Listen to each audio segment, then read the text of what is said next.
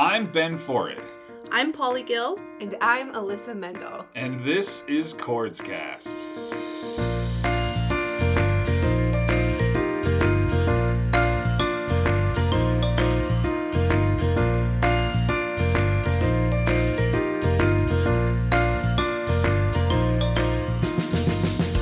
This podcast is created by the team at the Coordination of Rare Diseases at Sanford, or CORDS for short, which is a rare disease registry working to tie together patients and researchers, no matter their condition and no matter where they are in the world. In these episodes, you'll hear interviews with scientists, physicians, rare disease patients, and advocates, along with updates on our registry and ways that you can get involved. Let's get started.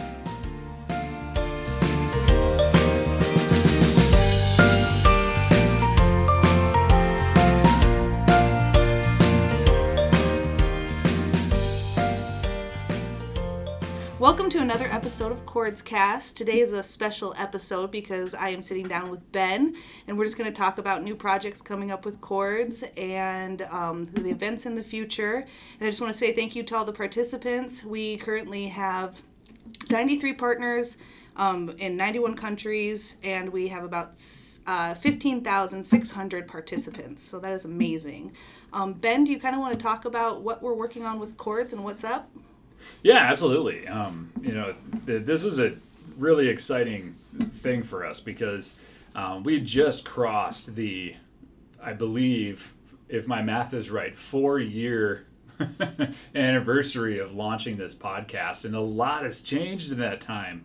Not just within the registry, but within the world itself. And so the CORDS registry that exists today is different from the CORDS registry that existed 4 years ago when we started this thing. And so I think we just need to talk a little bit about what we have going on and update everybody on what you'll come to find with Chords as we grow into the future. So thank you for putting this time together, Polly, for us to visit with everyone.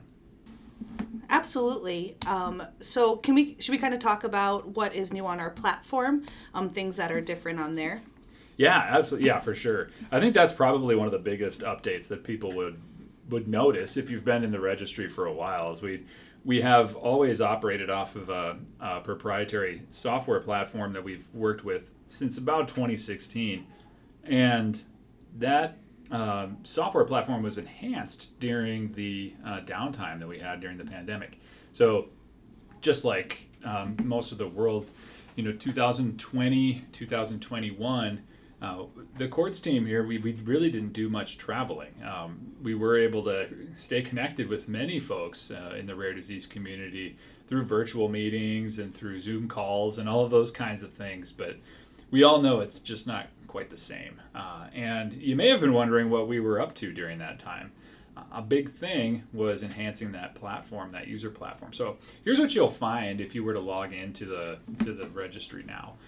If you already have an account, you'll see that you have a new dashboard. And that dashboard comes with a few different tabs along the top that you can follow along with.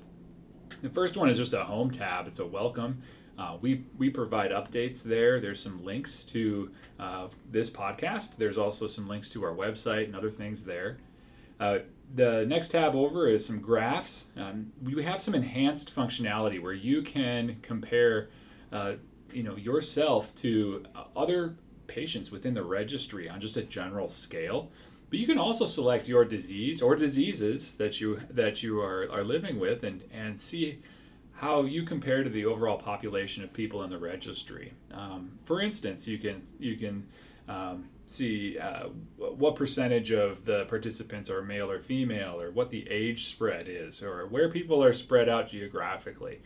Those kinds of things are really, really important and good bits of information for people to have. I think one of our main missions has been to make the world feel like a little bit closer of a space in the rare disease community, and through some of our metrics and the way that we can share them out in those de-identified ways, we can make everyone feel a bit more connected, which is our hope and our goal. So with the participant portal, which is what we're talking about, You can update your questionnaires at any time. Just a reminder, I take every opportunity to remind everybody you can go in and update that whenever you want. I think you should update it whenever symptoms change, whenever you go on a new medication, or maybe you've discontinued a medication. Was your diagnosis updated? Were there other things that changed with your health that may not at the time or on the surface seem even related to your rare disease? Those are all very good things to know and to understand. So if possible and if time, keep cords in the back of your mind, just like you do your physician visits and doctor's appointments. Updating that registry information helps us have the most accurate and complete set of patient-reported data to give researchers. And that's really what's needed to help steer those ships and help them plan out their research programs. So you can update those questionnaires at any time. You can also open, view, download, print any previous forms that you've filled out before. So that's something that you can do. You can take out the last questionnaire that you filled out. Maybe you took the time to do a really thorough entry a couple of years ago, and you haven't looked at it in a few years, and you're going to go to a new doctor. You can print that out and take it with you, and just provide them with a little bit of a history of how things work. So it can be a useful tool for you as well. I think probably the biggest thing that we've been able to add as a value add to the platform is a dedicated space for researchers. So Cords has always existed to be this connecting piece between patients and researchers anywhere in the world. And one of the ways that we would interface with them was through just a simple form on our website where they would make a request, or researchers would request access to the data, or they would ask to be able to share trial recruitment information or study recruitment information for something that they had ongoing. We've actually enhanced our platform to create their own portal. And so any researcher anywhere for free and without having to go through any process can create their own username and login at our website, and they can provide they can request access to the data. But before they even do that, they can do some preliminary research. So they can take a look at maybe if a researcher is interested in someone with Gaucher type 1 disease, they could query the registry and just see, are there any patients in the registry with Gaucher type 1? And if there are a number of them, then they can know that it's worth their time to pursue the full data request or pursue using Cords as a trial recruitment strategy. And so it's a great way to give folks a glimpse into the registry at just a high level view. So that portal has been used quite a bit. Polly, do you know off the top of your head how many different institutions are we have representing that?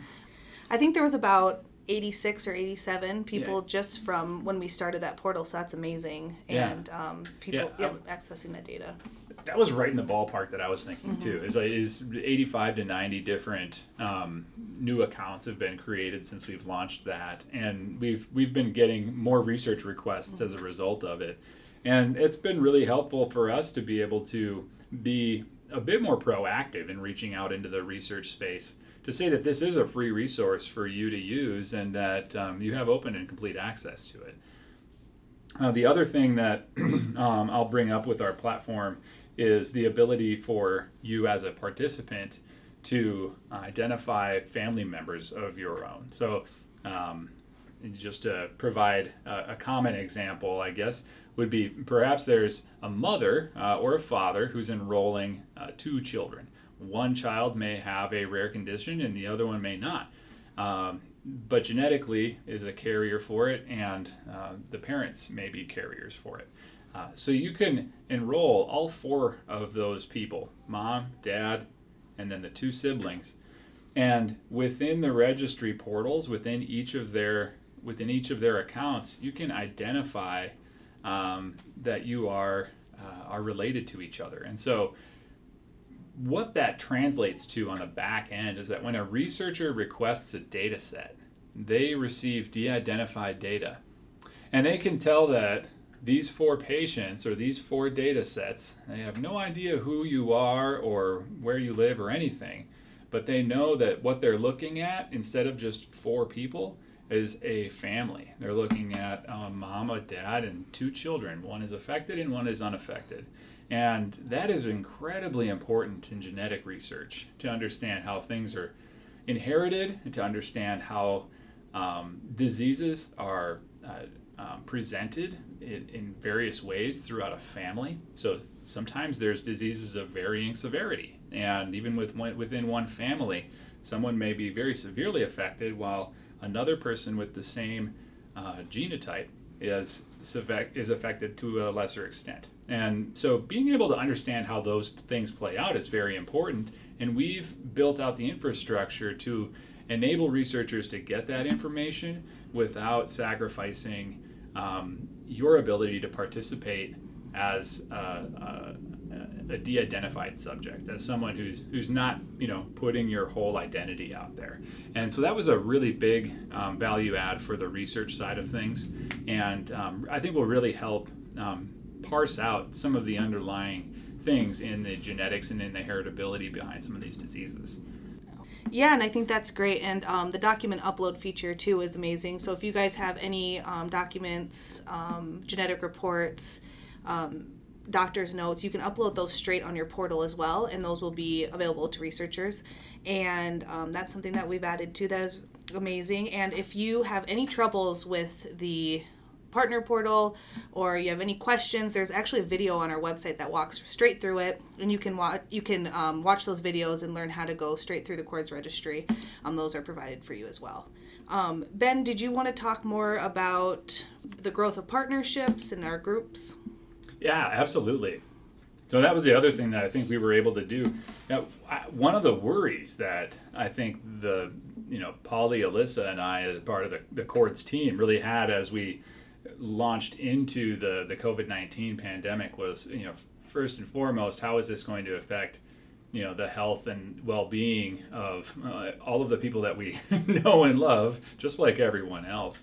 But how are we going to stay connected, and how are we going to be able to continue to provide this as a service to the rare disease community if we're not able to travel, if we're not able to get out and meet people where they are, and if we're not able to make connections? And so we really had to get creative in finding ways that we could work to find new groups or to put ourselves out there in new ways. And so we did try to attend as many virtual conferences and have a presence there as possible. Polly and I were discussing a little bit ago before we started out, there was this period of time where there were these virtual booths at these conferences, and it was, the idea was good, but it didn't actually get mature enough to actually work until later on in the pandemic when we were figuring it out. And CORDS, was able to make some connections there and work through that. And we actually saw a substantial growth in the number of advocacy organizations that we have been working with. And I want to say we added something like 20 partner groups over the course of the pandemic. And so that's keeping right on pace with what we were able to do while we were traveling a lot and visiting families and visiting advocacy groups at their scientific and family meetings, and then of course just running into new people at big conferences like Global Genes and NORD. And that was such a powerful message to us that the rare disease community is always there and always willing to make connections and find new people. So big thanks to everybody who met with us over the past couple of years, all of our new partners, all of our earlier partners for continuing to work with us, continuing to stay in touch. I think that period of lockdown, while it was absolutely miserable in a lot of different ways, gave people an added layer of focus that we were able to kind of channel some of that energy into building and forging new partnerships and building up our platform in a more meaningful way than we otherwise would have been if we'd have been, going about our normal business. So I'm a silver linings kind of guy. So I guess that's the the attitude I'm trying to take with that. Yeah, and even if you're a small registry or a large registry, you are always welcome in the Cords registry, and we can work together to really advocate for your condition. So it doesn't matter if you have 2 people in your group or if you have 1,000 people in your group. You are always welcome to contact us, and we can get together and chat about that as well. We work a lot with groups that don't have even a formal 501c3 organization. So you don't have to be a fully formed nonprofit to partner with us. There's plenty of cases where we're talking to people who have loosely met each other and are organizing a community on Facebook or on another social media platform. And they know and understand that there just isn't enough known about the condition that they're living with or their loved ones are living with.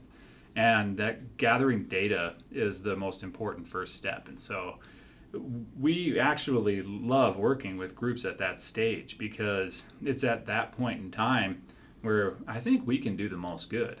We can help people get set up to gather and collect data in a concise and in a consistent way, as a part of a clinical study that's IRB approved. And really enables that group to focus on growing in all of the many other ways that need to happen without having to put all of the energy, funds, and effort into building out that registry database.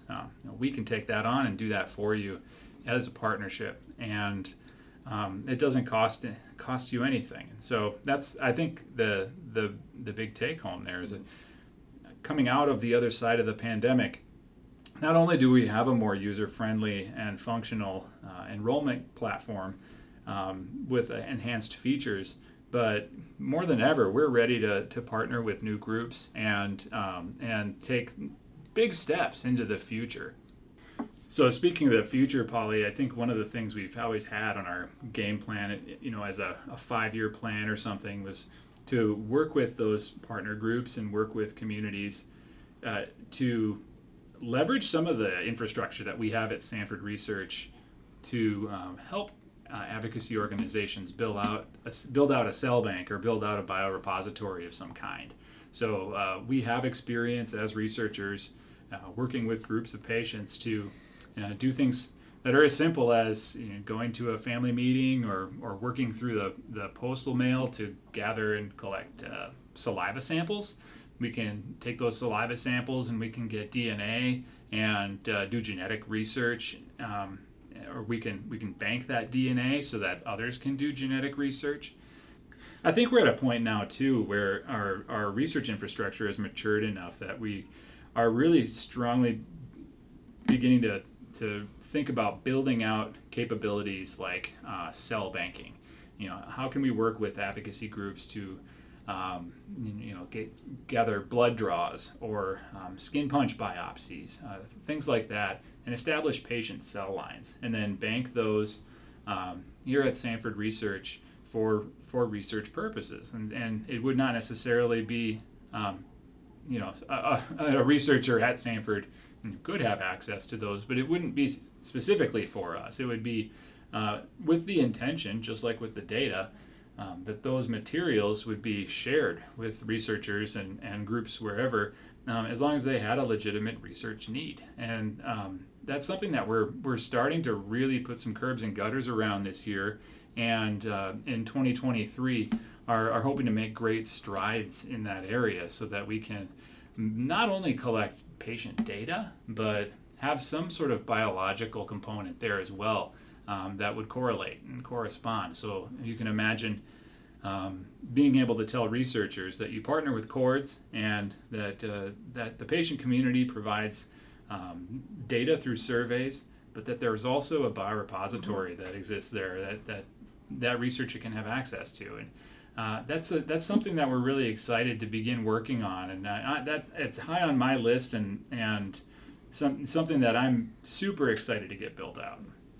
Yeah, that's amazing, and it's just so awesome to see Cords just progressing into something that can help potential researchers in the future get that DNA and those cell lines. And I think it's just so cool to see how Cords has grown through this. Through these years. And we're just kind of going to wrap it up here, but should we talk a little bit about our event in 2023? We'll be having our 14th annual Great Plains Rare Disease Summit, and this will be held in around April, we're thinking, of 2023. And this will be a hybrid event. It will be virtual and in person. So if you cannot make it there, we would love to see you online, but this one's going to be better than ever. And Ben, do you want to add anything to that? Yeah, I mean, that's another thing we learned how to do really well is host virtual events. And so, for 14 years, we've had this Great Plains Rare Disease Summit that's been an in-person event comprised of a scientific day followed by a community day.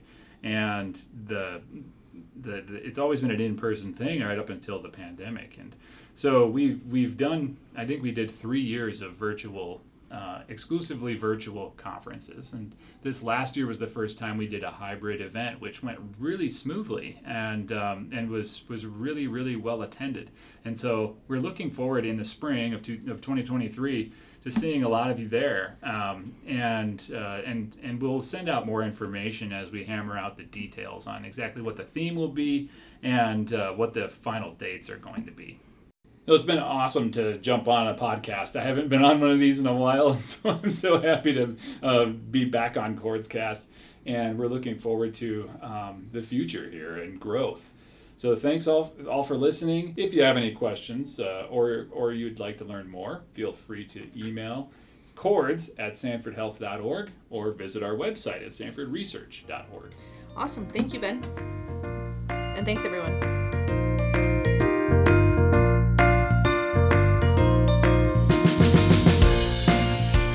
Thanks so much for listening.